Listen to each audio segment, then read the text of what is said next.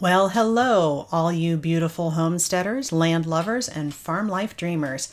Today, you're in for a treat. I talked with Grace, who is known online as the Shepherdess at Harmony Farms in Sulphur Springs, Texas. She does rotational grazing of Dorper sheep and some cattle. She made the leap from a life of online marketing to livestock farming. And just 2 years in, not only is she profitable, but has accomplished a huge following on YouTube, social media, and her website, shepherdess.com, where she's dedicated to building a community around sheep farming simplified. I am Judith Farrell Horvath, shepherdess and owner at Fairhill Farm in Central Ohio.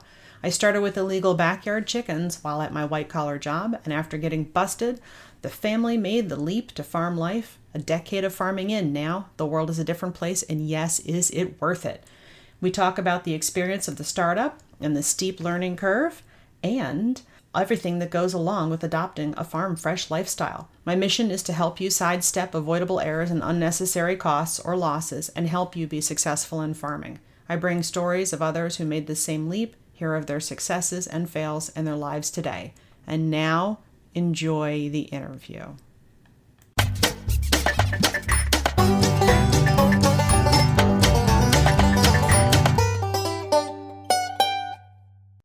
Hello, Grace. Welcome. So nice to meet you.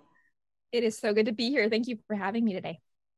Well, we have a little bit of time to talk today, and I consider this a treat. I have been watching the materials that you have put out and really reading a lot of the things that you write about and watching things because if I'm not mistaken, you seem to be very into the space where you're encouraging people to get started and do something. Mhm. And it's sort of the same space as I am. We have very different tactics, but it's sort of the same space. So this is a really special treat. Having you on here really speaks to my entire mission, and I want you to take it from here and tell the audience who you are, and what you do, and why you do it, and what's up. All right. Well, thank you guys so much for listening today. I am probably better known across the internet as the Shepherdess at Harmony Farms. About 3 years ago, after seeing sort of, what was initially portrayed as food shortages, couldn't get anything at the grocery store. Ultimately realizing it was not food shortages, it was just a total breakdown in our food system. I realized I had a responsibility in seeing that firsthand to, you know, not save the whole world, not feed the whole world, but at least feed my family. At that point in time, we had just moved to the country. Ironically, about 2 years before that, we had moved to 30 acres from the suburbs of Austin, San Antonio area to a very rural 30 acres in East Texas. We weren't at that time doing anything with it, but had as a family been eating grass-fed meats, grass-fed proteins for years. And so when I sort of saw that deterioration of our food system on a large scale, I looked at that 30 acres and I said, I can do something about this. And not only can I, but I have a responsibility to do something about this. With knowledge comes accountability. And you see problems. And at that point in time, you are responsible if you don't do something about it. Something bad comes of that situation into the future. So long story short, I bought the book Salad Bar Beef by Joel Salatin. As some context here, I had no previous experience in agriculture. So the fact that I wanted to raise grass-fed meats was a total conundrum to both me and my family. But ultimately, it's something that I really want to be transparent about with my faith here. I believe that the Lord really put it on my heart to do this. I picked up the book Salad Bar Beef by Joel Salatin and was introduced to the principles of regenerative agriculture and rotational grazing for the first time. And at that point in time, we were raising a flock of sheep, had just bought them to maintain an agricultural exemption. The health of that flock was really struggling. We were basically about to boot kick them out of our life and say goodbye to agriculture. But the principles that I learned in that book, Salad Bar Beef, really gave me what I needed to make that flock take it from absolutely sick, dying to a productive, profitable thing. I have a background in marketing. Digital marketing is actually my background and has been my sole occupation for the greater portion of my adult life. So in juxtaposition with this opportunity to grow food, I did also see the profitability and the marketability in grass-based agriculture, and basically hit the ground running 3 years ago with my grass-based business. Wow, that is quite a journey. So from the point where you moved to the country till the point where you had gone through the I'm quitting and then I'm turning things around and I'm starting again till what you consider success. What was that time frame? Yeah. So we moved to the country in 2017. The land that I'm working with now, it was actually family land, and that flock was initially, it did not belong to me. I purchased that flock after having a moderate level of success with grazing them. So 2017, we moved there. 2018, the family bought a flock to populate the acreage and maintain an agricultural exemption. 2020, I decided to get into agriculture, wanting to do it with cows and having success instead with sheep. Bought the flock in 2021, and here we are in 2023. Wow, so you've been knee deep in sheep for a year and a half, 2 years now.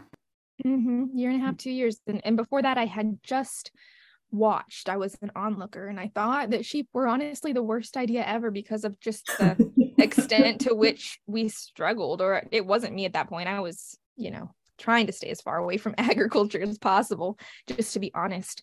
But I initially was interested in the beef cattle because I saw it as an easier alternative to the uphill climb that I watched in that 2 years. But it was really those regenerative agriculture principles that made me realize, okay, it's as much management as anything with respect to health of animals and land. And it just became such an incredible and satisfying experience to really jump in with both feet with the sheep. To where that's kind of a lot of what's behind my passion right now. Huh. And you felt that cows were going to be easier than sheep? Correct me if I'm wrong. All the pictures I see of you, you are not a tall person. You are not Amazonian, nor am I. So how does one have the feeling that cows are going to be easier to work with coming from zero agricultural experience than sheep? Yeah. So that goes back to I'm going to be honest with you. We live in an area of the country. It's extremely wet. It's extremely humid all of the time. Mm-hmm. And when we brought sheep into this arena, we thought they were going to be mini cows. But one thing we didn't know about sheep was that they struggle. Yeah. And basically, for the viewer who might be new or the listener who might be new, internal parasites basically come and hit heavy when you've got an animal on a continuous grazing system where they're never moved off the old grass, which has their manure all over it. So basically, long story short, sheep struggle 2 or 3 times more with these internal parasites than cows. And so that was the health context that I saw as cows being easier than sheep. Oh, so you were aware of the struggle with parasites. Absolutely. Okay. All right. Well, sounds like you had some struggles with the sheep at the beginning, and then you kept some cows because you were doing both for a while, right? Yeah. So have you pivoted to all sheep at this point? Do you still have cows? You're going to continue to do both? Yeah, sheep are my big cash flow, my primary money maker, and the cows are an excellent source of meat, I guess you'd say. But I don't make as much money off the cows as I do the sheep. I keep the cows primarily just to benefit the overall health of my operation. Grazing them together really complements. And the cows, just as a micro lesson here, the cows will graze ahead of the sheep and become what's called a dead end host for the parasites, and basically vacuum the parasites off the pasture before the sheep will eat there. And the cows they're not susceptible to the same type of parasite as the sheep are. So basically, it's a healthier system when you have both. And that's really why I run both. I didn't realize that you ran the sheep after the cows. That's interesting. That's interesting. Yep. Yeah, or at least together. It's at this point in time, kind of whatever is working at the moment. But at least by having them together, the load is minimized because those cows are to some extent ingesting some portion of that load on the pasture. That makes sense. That makes a lot of sense. And you said that your sheep are your main moneymaker. Are they for meat or wool, or what is the profit stream Mhm. from that look like? Yeah, so I am running Dorper sheep and it's the hair breed. So they're primarily for Mm. meat and they grow an incredible carcass on grass and grass only. So it's a meat product. Now, with the traffic that I'm getting through my various marketing streams, I have a lot of demand for people just wanting to buy my sheep and start their own small acreage operation.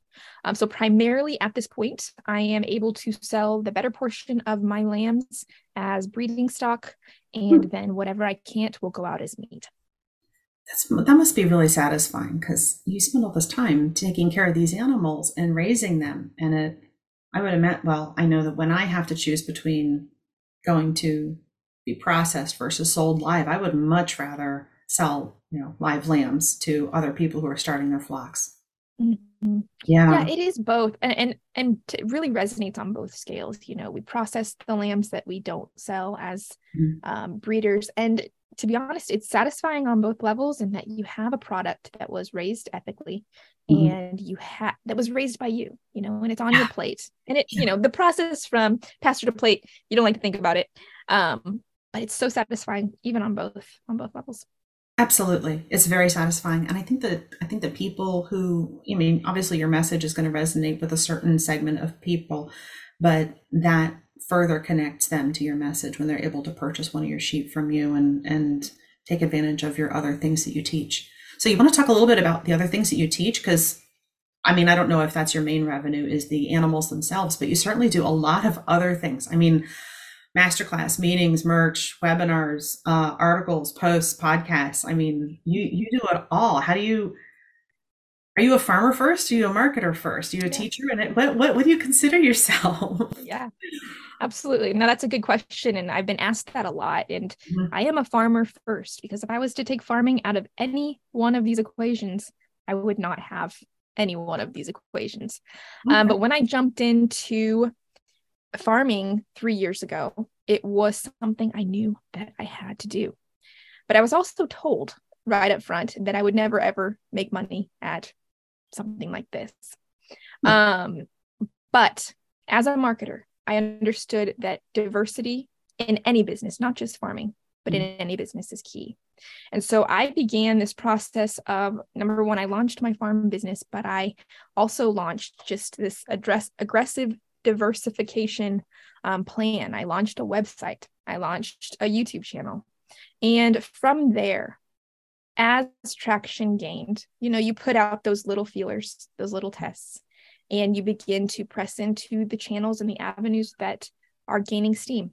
And that was really, it's been an organic evolution from those two primary streams, which were my YouTube channel and my website, into what is now.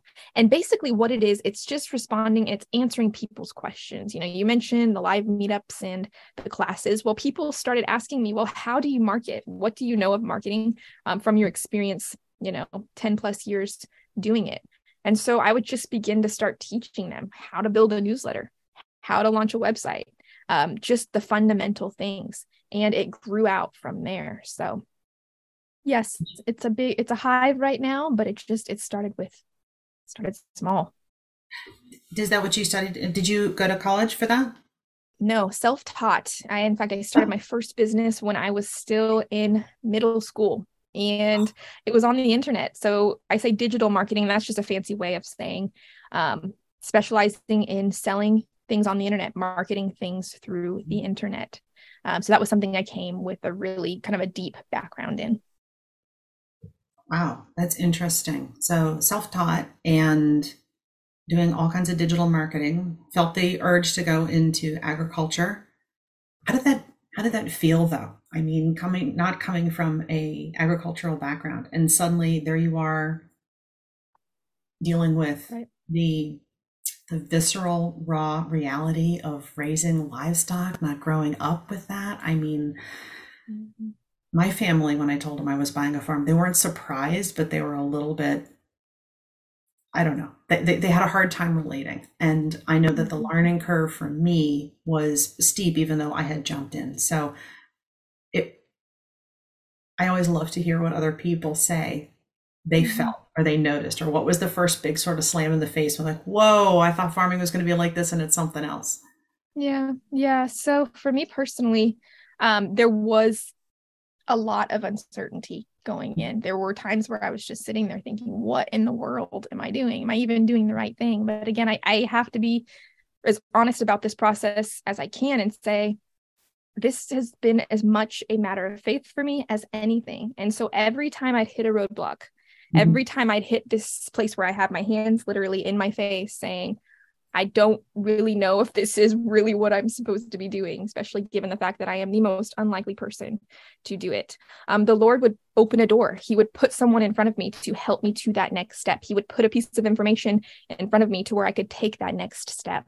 And so if you look in the context of the entire picture, it's Mhm. extremely overwhelming. But if you look in the context of, do I have what I need to take the next step? And you simply take that next step. I think that's probably the most important piece of advice I can give is, do you have what you need to take the next step? Okay, just take it. Sounds like you knew what the next step should be, though, and you were looking for ways to accomplish it. I think a lot of people who get into farming, they don't know what the next step should be. Mm-hmm. Mm-hmm. I Yeah, mean, that's monetizing true. a YouTube channel and monetizing a website. I mean, even that, you understand that, oh, Yeah. website can make money and oh, YouTube channel can make money. Yeah, how? Right? Mm-hmm. So Mm-hmm. that's a big challenge for a lot of people. Yeah, absolutely. There's a saying that it's not an original to me, but it's something that really helps. And it's start with the end in mind. I think one of the first three videos that I made, it was something of a $100,000 farm business plan. And I knew that to be able to sustain myself on the farm, I needed to Mhm. find some way of generating roughly $100,000 per year off of the farm. So I just, starting with the end in mind, I was miles away from actually doing that. But I sat down and I put a pencil to paper and I said, okay, what's it actually going to take for me to get from zero to $100,000? And by the way, if I may plug it, this is actually a free template that I offer to people to be able to do the same thing for themselves. And that's available at shepherdess.com for you. It's absolutely free. But start with the end in mind. Sit down and say, what is my primary enterprise going to be? For me at that point, it was sheep. Backing up. For that me at that point, it was cows.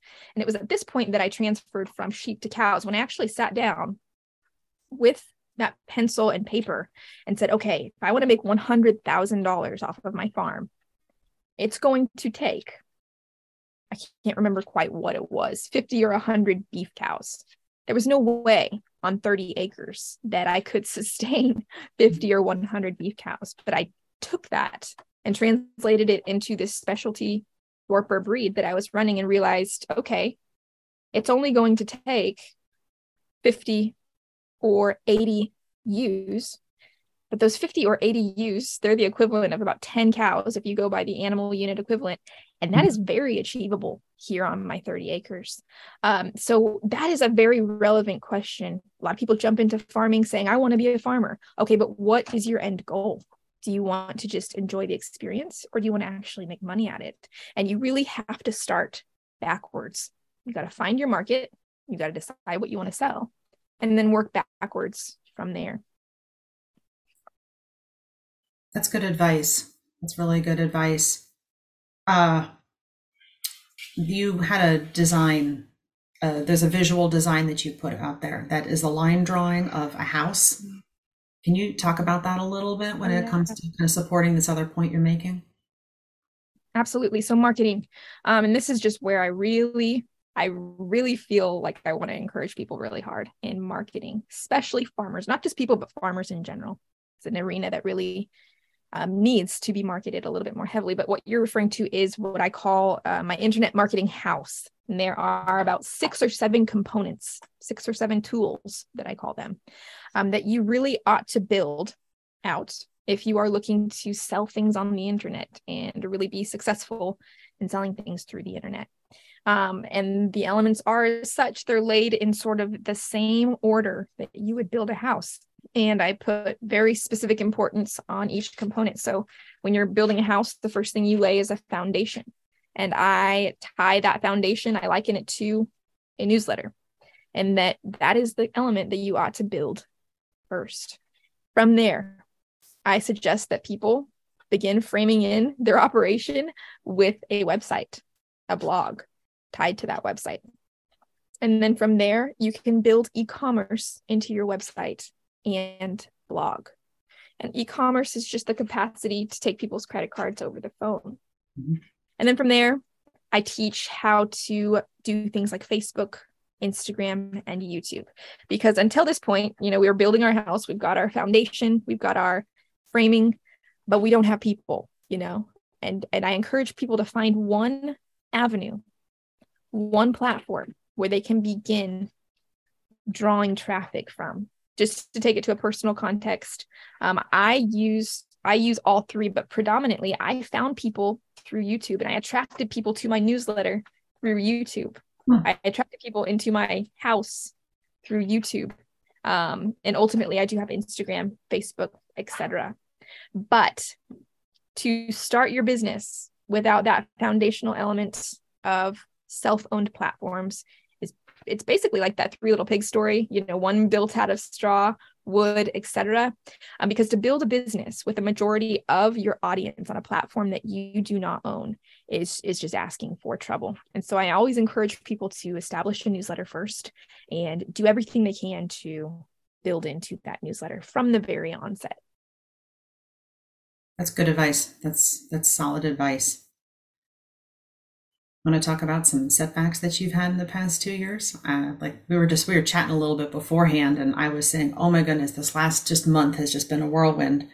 Mm-hmm. Now, Texas has not had it easy the past couple of years with drought and fire and power outages and extreme cold. Now, I'm not very familiar with Texas geography, to be fair. So when you talk about being a very wet area, that sort of doesn't resonate with me because I think of Texas as being big, dry, but it sounds like it's not where you are.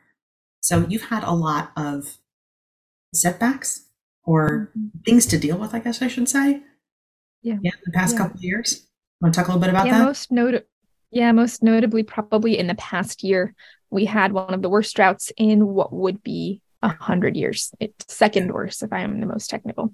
I do live really close to the Louisiana border, so we are in a very normally wet area. Mm-hmm. And what that means is that we just don't have the watering infrastructure in place for the water to stop falling out of the sky. And so it did in a big way this past year. And it put my normally 100% pasture-based situation into a bit of a compromise because we basically did not have any pasture. And I spent a long time over the summer kind of chronicling what that looked like. Well, it looked like a lot of expenses. It looked like a lot of selling animals I never intended to make it through the summer. And here in spring, I'm getting ready to put out a little bit of a series. It looks like rebuilding pasture after the drought and after a month or two of just, to be honest, overgrazing because it was just such a difficult stranglehold on our water situation here.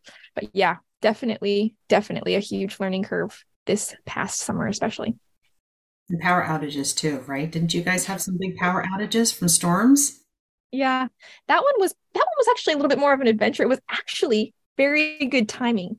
It was a 3-day power outage and we had snow and ice, which totally knocked it out. But it came at a very nice time because I kind of needed to be pulled away from the social media end of things. And then it kind of came back after I had my respite. So that was a bit difficult. I did lose some animals in that particular season. It was more of the animals that were struggling already. And that's typically what'll happen is you get a spout of bad weather and it'll knock out the weaklings. So that was disappointing. But overall, I was kind of actually grateful for the freeze situation. Are you that type of person who needs to be made to sit down, or when something makes you sit down, you're secretly happy? Yeah, I really am. I was talking with a friend the other day. I was like, as extroverted as I seem, I'm the type of person whose battery recharges, when they're in a quiet room, just kind of having a minute, and then I can go back out and do whatever I need to do. So, well, farming is, it's very much a lot of solitary time, a lot of thinking and a lot of mental rumination happening out there, at least, when I'm doing my work outside. But I imagine it's the same for every rancher and livestock farmer who works mostly alone. And yeah, I enjoy talking to other people, but I recharge alone like that. Now, Right. do you spend the majority of your time working with your flock or doing other aspects of your business? Yeah. So that is another thing that I also have a saying on. I don't know if that's a saying, but I say that I market right now on a 3-to-1 ratio, meaning that for every 1 hour I'm spending out on pasture, I'm spending 3 hours marketing my Oh, farm. wow. That's quite a Yeah. ratio. Yeah. 3 to 1.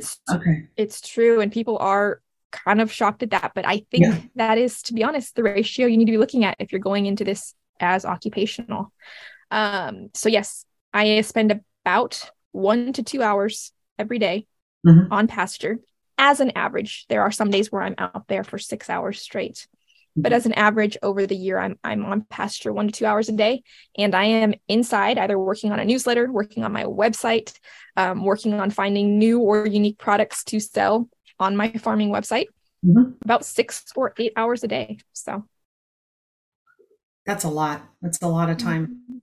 So you set up sponsorships and affiliates, and you've got this whole marketing and business ecosystem sort of circulating around your door sheet. Is that correct? yeah, so the marketing, the affiliates, and I don't do a whole lot of sponsorships or affiliates. I've tried that a little bit in the past. I just haven't enjoyed it very much. Huh. So I focus more on selling my own products, either products that have helped me, things like grazing books. People, and again, it comes back to answering people's questions. What are they asking you about? And is there a way that you can provide that to them and sell that to them at a little bit of a profit? So one of the ways that's worked out for me personally is there's a set of 5 grazing books that I bought as an absolute beginner. And Hmm. one of the most frequently asked questions I would receive was, what kind of books really helped you at the onset? Yeah. Well, I was able to spend some time finding, a wholesale source on those books and now offer those books at shepherdess.com. So things like that take time to find that wholesale source, to list those products at your website. And that is one of the elements of diversity that I have added. That's also added an income stream to my farm, a unique and diversified income stream. More recently, like you were referring to, again, answering people's questions. They'd be like, how do you build a newsletter? How do you build a website? How did you build out your e-commerce?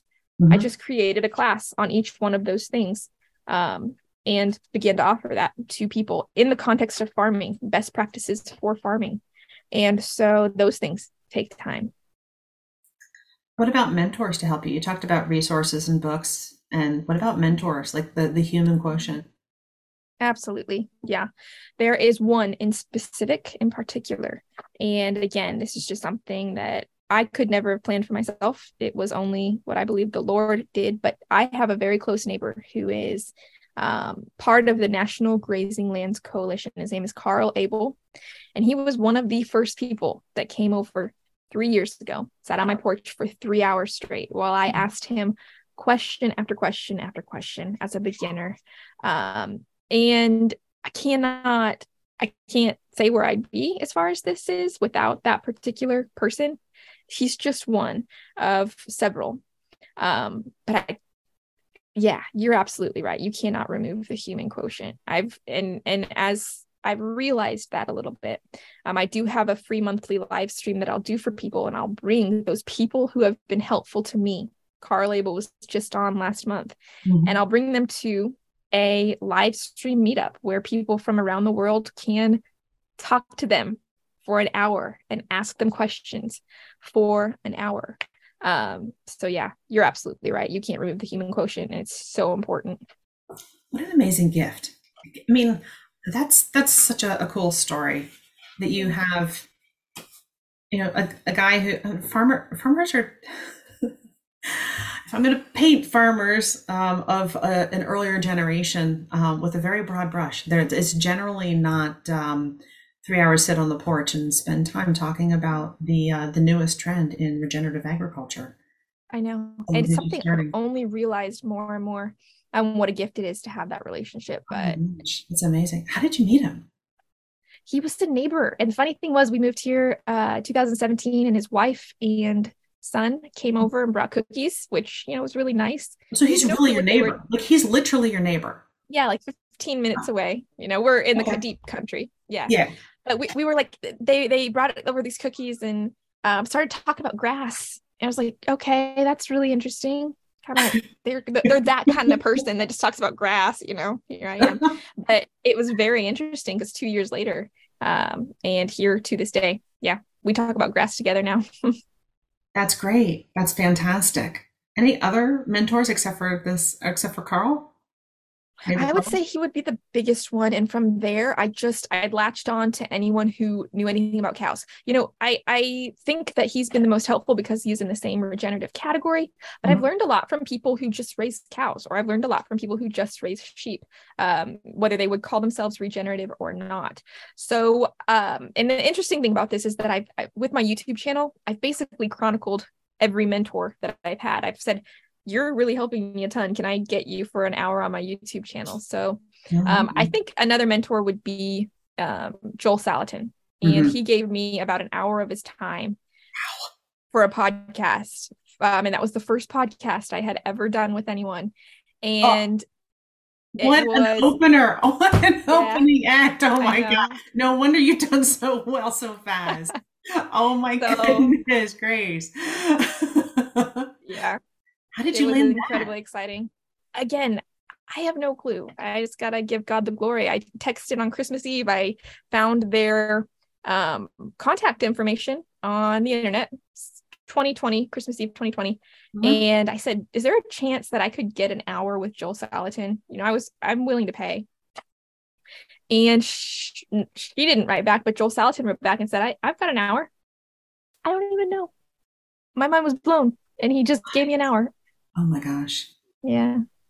So, and then from there, I was able to actually meet him in person at Polyface just this past year. It was really, really a neat experience. So, I've got his my book was the polyface mug first right one here. I know, Every, right? everyone in this space has to go on this pilgrimage, right? But this I is, know. yeah, absolutely. I was so excited to meet him. I went with my daughter. She was considering applying to the uh, summer internship program, but she wanted to visit the farm before she applied. She wouldn't want to just Mm-hmm. blind apply. So we drove all the way from Ohio to Swope, Virginia, and we went in the polyphase tour. And she's like, yeah, this is really. She was on a regenerative cattle farm. She lives there with her boyfriend and her boyfriend's family. They own this down the street in the same valley as us, but down the road. And so she was doing rotational grazing with their broiler chickens and their cows and everything. And they've been following the polyface designs and stuff and building stuff and shade mobiles and stuff. And they've been doing this for 2 years. So she went and she wasn't sure if she wanted to take time away to go do the summer internship if she'd be lucky enough. I'm sure there's 500,000 applications at this point for every spot. Yeah. And she said, "This is really cool. I'm gonna let someone else take the spot. It didn't feel right for her for whatever reason. That's cool." But I left after meeting Joel and spending time talking to him, and it was sort of a miserable day. It was all like cold and rainy, and so no one came, and it was really awesome that way. And we drove like a mile down the road, and there's this little church right down the road from his farm, and I had to turn into the parking lot, and I just got like overwhelmed with emotion. Yeah, I just got completely overwhelmed, and I just started like crying, and my daughter's like, "Mom, oh my God, what are you doing? I'm so glad you held this in until we left. You would have embarrassed me so bad." And I said, "I'm sorry, it's just happiness. It's just coming out in tears. Like I wasn't sad about anything. I was just overwhelmed." And it was such comfort and so impressive to meet Joel and see his operation and see how doable it is and how simple it is and how authentic and genuine he is and how he's very matter of fact and practical and giving of his time and explaining things in a very digestible way. And it suddenly all felt so achievable. And that was the thing that just struck me. It struck me. And it was such a big moment. It was such a big moment. I came home and I'm like, all right, I'm yeah. Clearing off the desk, looking again. Yeah. I think you said it, achievable. I think that's the first book that was the book that I read that really made me feel like, okay, this can be done. And you just said it well. And you said your neighbor Carl is a cattleman. He's not even a sheep guy, right? Right. He was the cattleman. And at that point, like I said, I've explained this evolution of beef to sheep. Uh-huh. But he also raises goats, and goats and sheep have a lot of the same struggles. So he Oh was yeah. able to really walk us through a lot of the struggles. Oh, he does. So he does meat goats. Yes. That's growing in the United States. hmm It is. It's a big market. Good prices, no matter where you sell them, basically. So yeah, goats are huge. They are. Can we pivot a little bit to the food supply situation, like you talked about? Yeah, absolutely. Yeah. So right now we have a lot of farmers. We have a lot of ranchers. And we have four primary packers. 80% of the nation's beef supply goes through these four packing systems. And they are in charge of processing and distribution for all of it. So in 2020, what we saw was, yeah, we saw real food shortages. But on the other side of the bottleneck, there are always two sides to a bottleneck.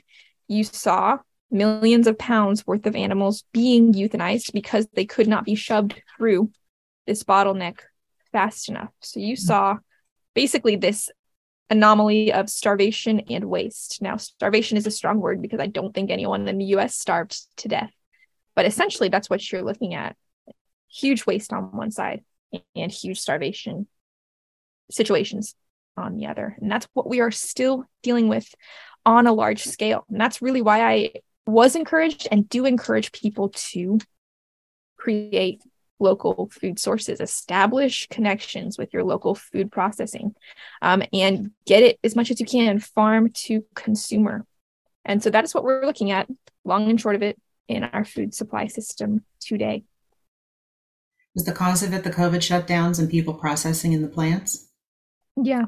So we saw, about 2 weeks where we had the shutdowns and then very limited capacity with what could be processed beyond that.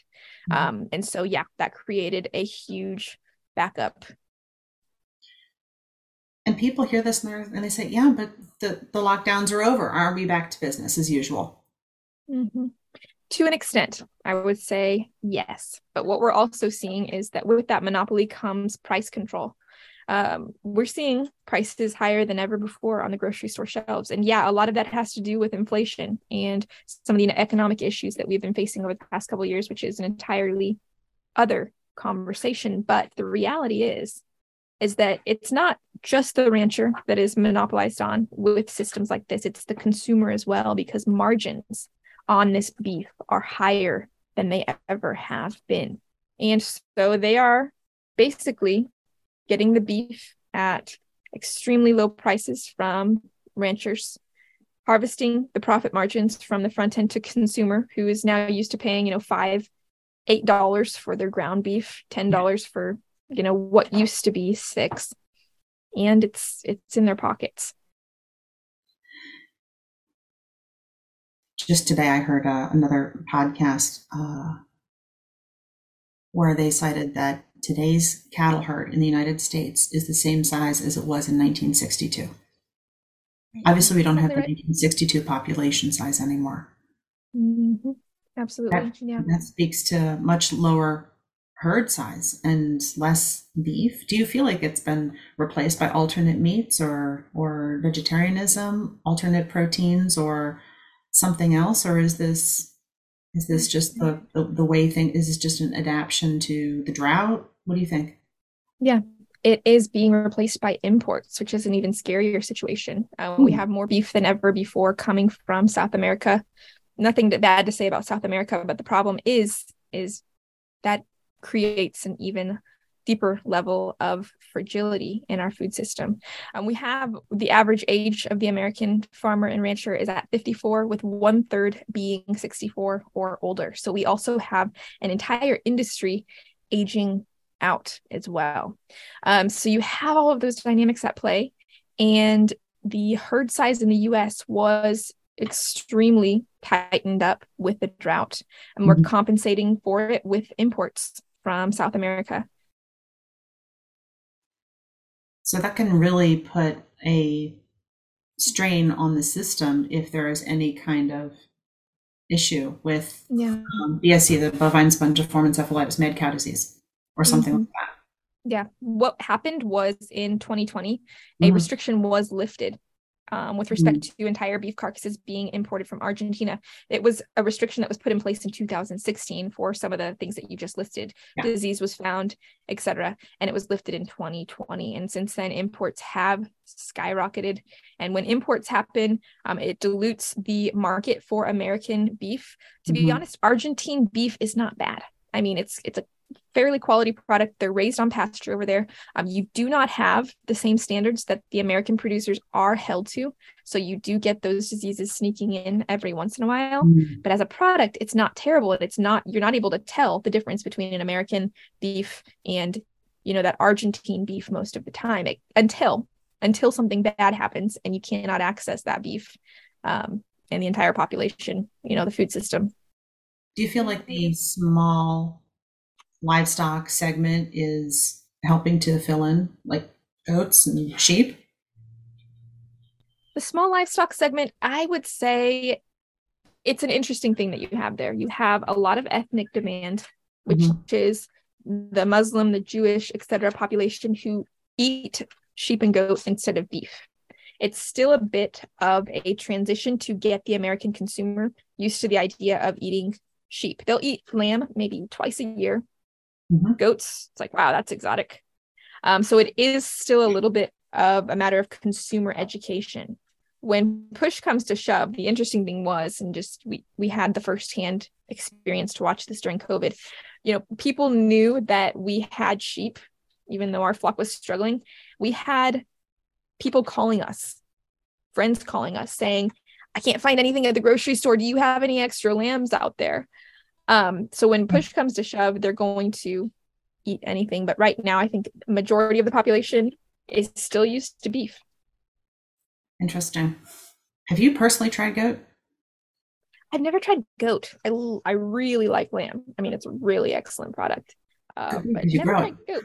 it. It's good to like lamb since you grow it. It's Right. good. I'd be happy to have it in the freezer. I'm the same way. Uh, but goat, I went to a cafe and they had a goat burger on the menu. I thought, I'm an adventurous eater.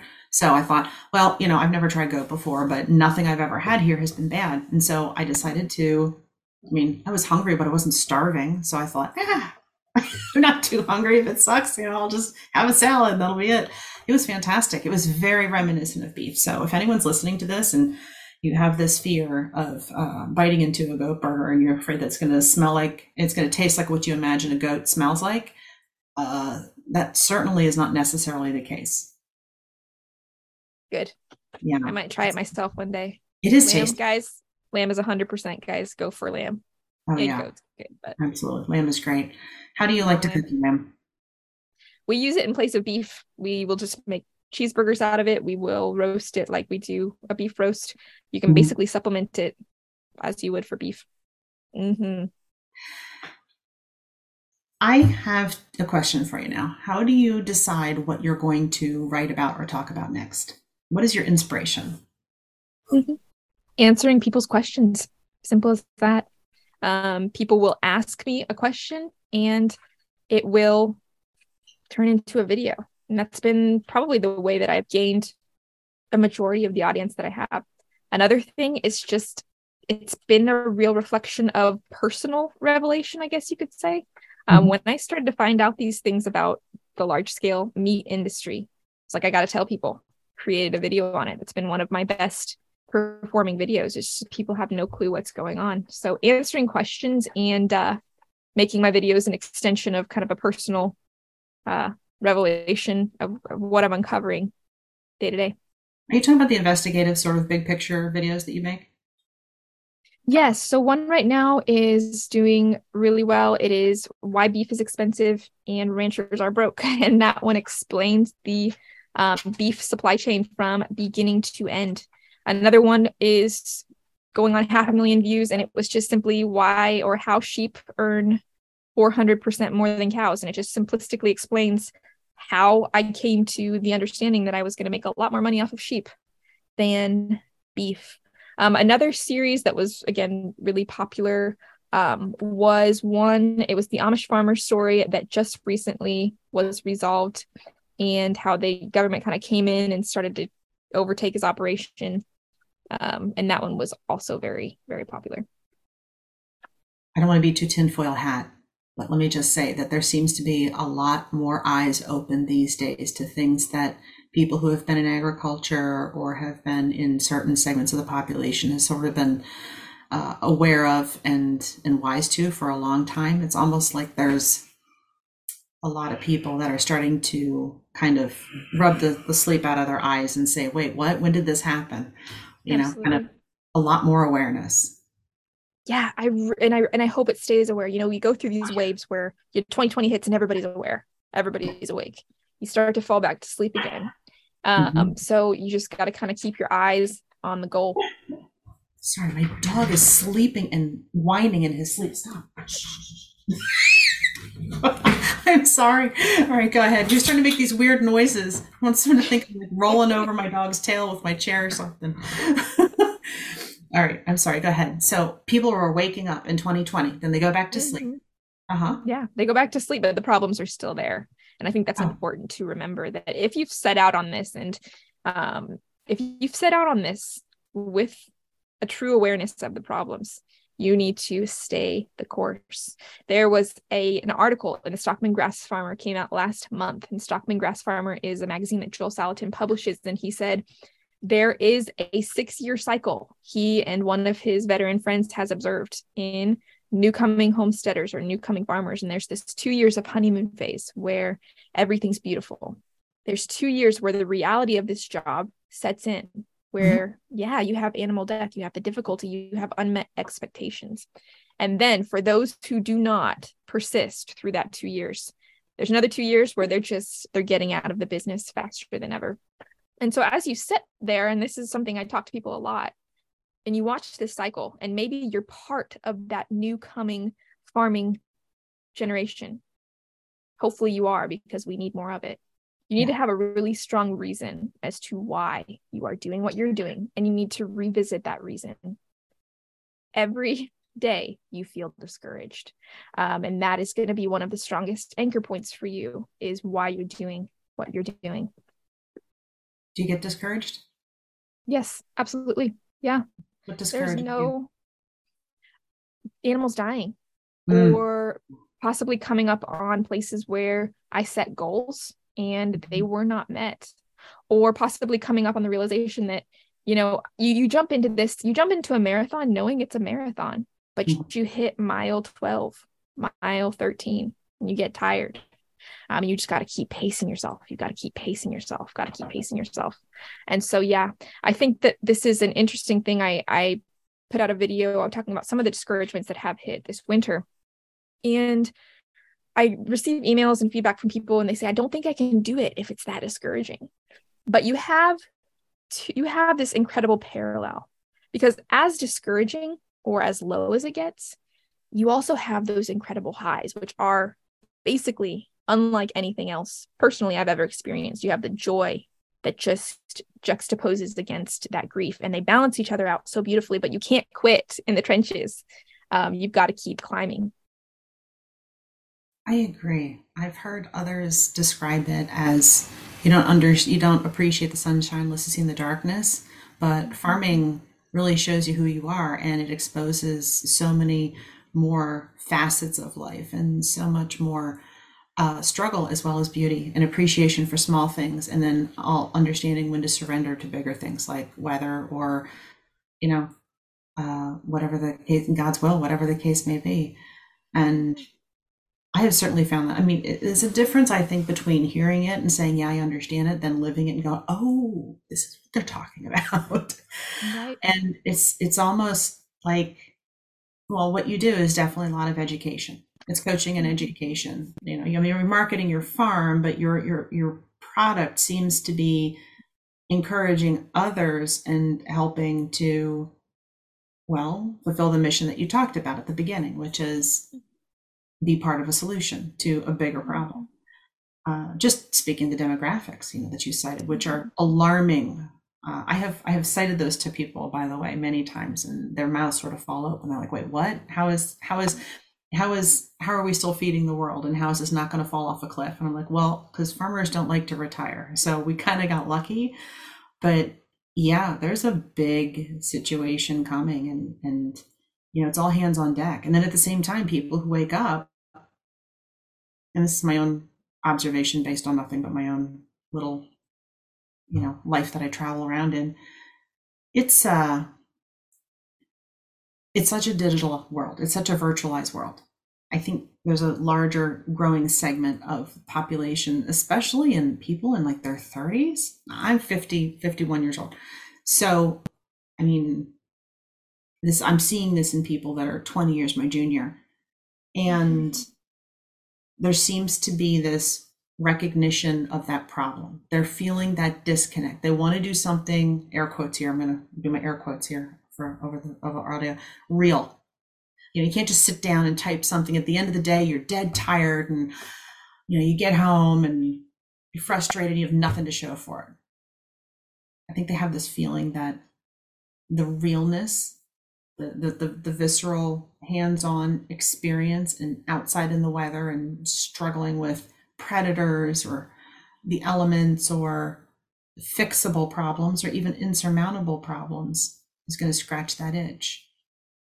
And it does, but like you said, it's that dichotomy, it's that great joy and these great struggles and that sort of character building in between, which I think is what gives farmers their endurance and their perspective. Yeah, it's true.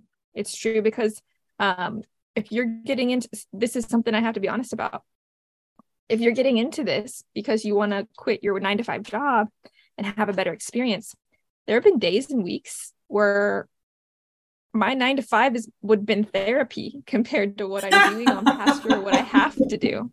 So you got to have a deeper reason. And I think a lot of times people will do both. They'll start, and I encourage this really heavily. This is what I did. They'll start small. Keep your day job. Don't quit it until the income from the farm is really suitable to float you. But start something small and get a taste of really that joy that can come on a small scale when the risk is low, and go for it that way. Because that is, if we could have 1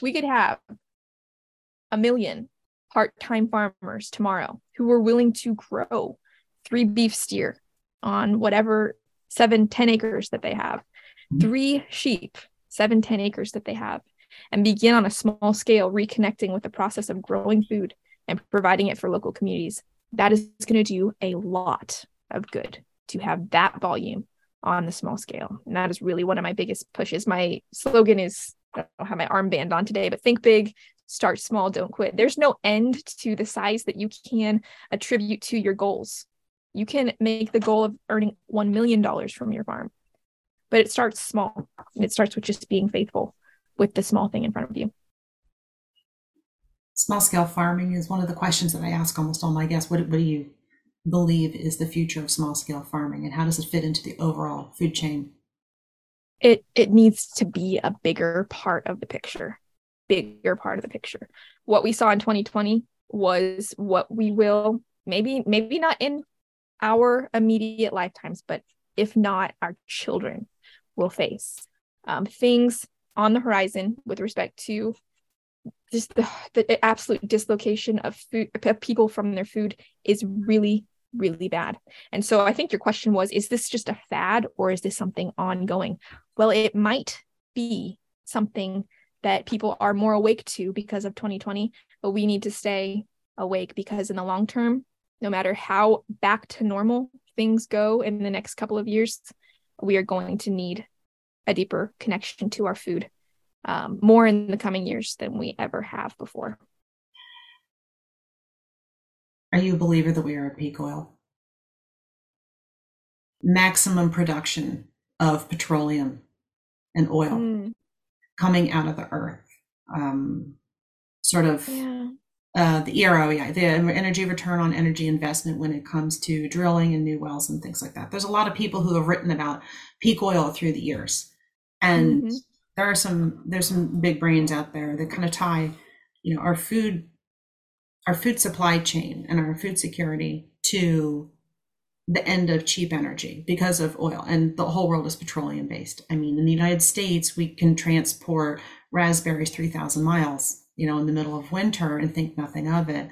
Everything is single use plastics. There's all of these things that come from petroleum, and the stuff that's been easy to mine has been sort of scooped up. And I'm super simplifying for the sake of illustration, but with the conflict over in Russia and Ukraine, there's a lot of oil production which is sort of tenuous. I mean, we see what happened in Europe with the Nord Stream pipeline getting blown up, and the way that affected Europe. They had a nice mild winter, so they're fortunate. But I cannot help but think that we're going to start seeing a different type of food supply chain that needs to be invented and navigated and grown here in the United States. I mean, again, this is my own personal belief, but I feel like, well, okay, I've got a crop farmer down the street from me, and she used to spend $18,000 a year on fertilizer for her row crops. Past year, she spent $42,000 for that same amount. That money has to be reflected in the price of food. It also means that grass-fed operations are going to be less susceptible to that hike. And at the same time, our depleted soils are going to be more productive on grass-fed operations. Well, you have these massive, massive confinement operations, and I realize that's what it takes at this point to feed everyone in America, and we're still a net food exporter. But I cannot help but think that in many ways, one of the things that Joel has talked about is, yeah, we have the land to feed more people. We have to use, I think he used like the middle of cloverleaf medians and like public green spaces as like sort of little examples, and grazing sheep under solar panels and things like that. But a lot more small farm, small operations that are grass-fed operations that are going to be more resilient. The soil holds more water, more drought resistant, and less need for grain for inputs, which is ultimately very petroleum thirsty because of the mechanization and the way that is produced and harvested and transported. I know I painted a very sort of I threw a lot of things on the table there. What do you think about that? Yeah. So I don't know enough about the peak oil topic to really weigh in on it, but I really resonate with the latter portion of what you're talking about. Is just the overall resilience of a grass-based system. No, you're not trucking in loads of grain, which, yeah, the price of grain and the price of what is mined out of industrial agriculture is being really heavily subsidized by things like cheap oil or cheap mechanization, etc. And so we've lost, I believe, a perception of the true value of things like grain, which we're pouring into our operations by the gallons. And yes, I totally resonate with the resilience in a grass-based system. It's a resource that's being way underutilized, and it can be an incredible asset. Your land was less impacted by the drought than your neighbors, is that correct? With respect to management or just overall topography?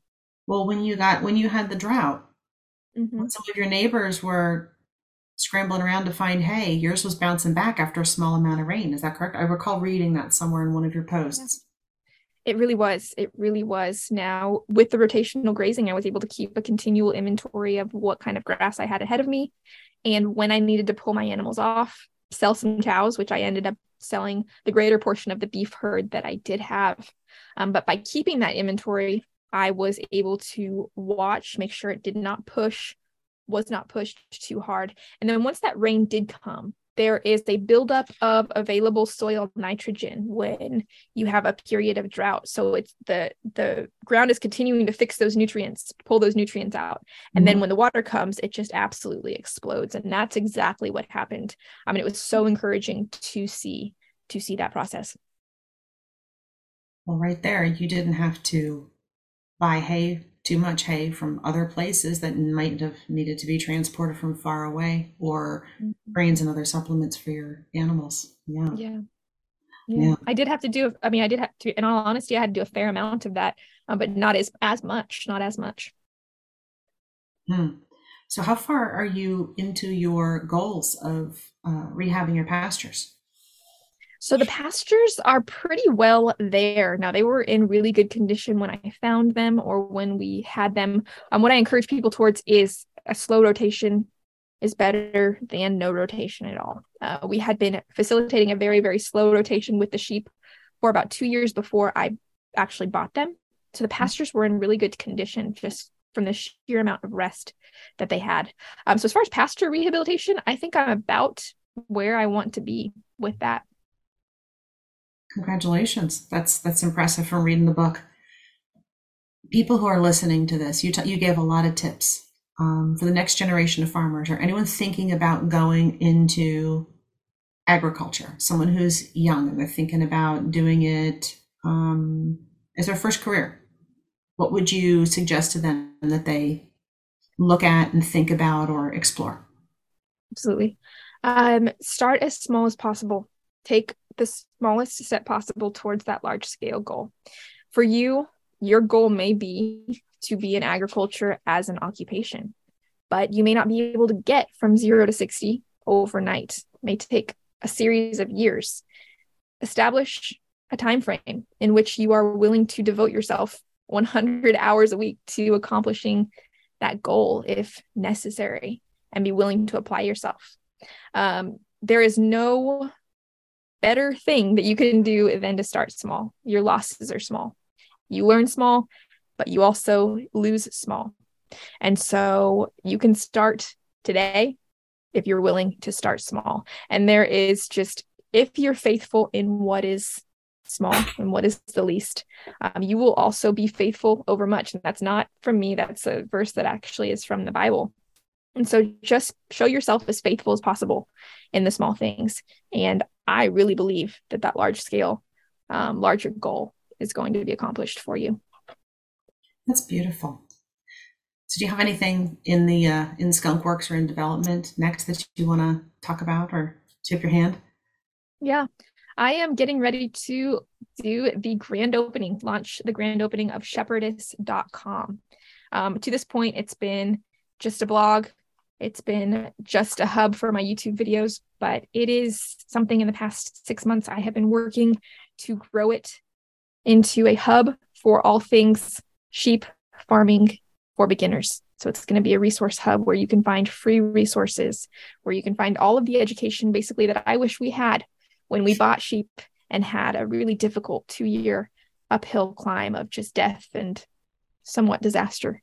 It's going to be that place for beginner sheep farmers wanting to get into the industry. So shepherdess.com grand opening is going to be happening, Lord willing, at the 1st of April. And that's also going to correlate with my 2023 livestock sale. My goodness, that's so exciting. I am so excited. Oh my gosh, I bet you're going to do great. I bet you're going to do great. I've really seen the sheep prices really hold steady. Are your sheep registered? Some of them are, some of them aren't. I'm primarily commercial and I do have a few registered head. Sounds like there's something there for everyone. Mm-hmm. So do you have plans for expansion on your current farm? Are you going to be leasing more land? What are your plans for going forward? So I am always open to expansion.